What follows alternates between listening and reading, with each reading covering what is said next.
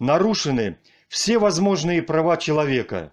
Право на труд, право на передвижение, право на достойную жизнь, право выбора. Никогда еще над человеком не проводили таких масштабных медицинских опытов. Нам присваивают номера вместо имен. Нас лишают медицинской помощи, традиционного школьного образования, изолируют по домам. Люди, неужели вы не видите, что происходит? Как нас разделяют и унижают? Как взращивают в нас страх? Как уничтожают в нас человека? Как мы смогли это допустить? Сегодня нас не пускают в торговые центры без маски и кода. На каждом шагу незаконная проверка документов. Так поступали фашисты на нашей земле во время оккупации. Мы дождемся, что завтра нам не разрешат купить лекарства и продукты, проехать на транспорте. Вы такое будущее хотите для ваших детей и внуков? Человек, опомнись.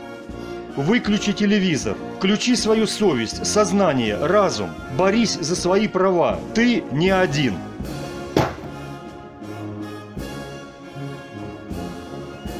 Кто-то вам сказал, что ваша хата с краю? Так вот моя хата не с краю.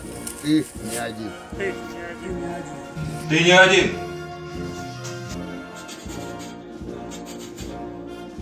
Ты не один.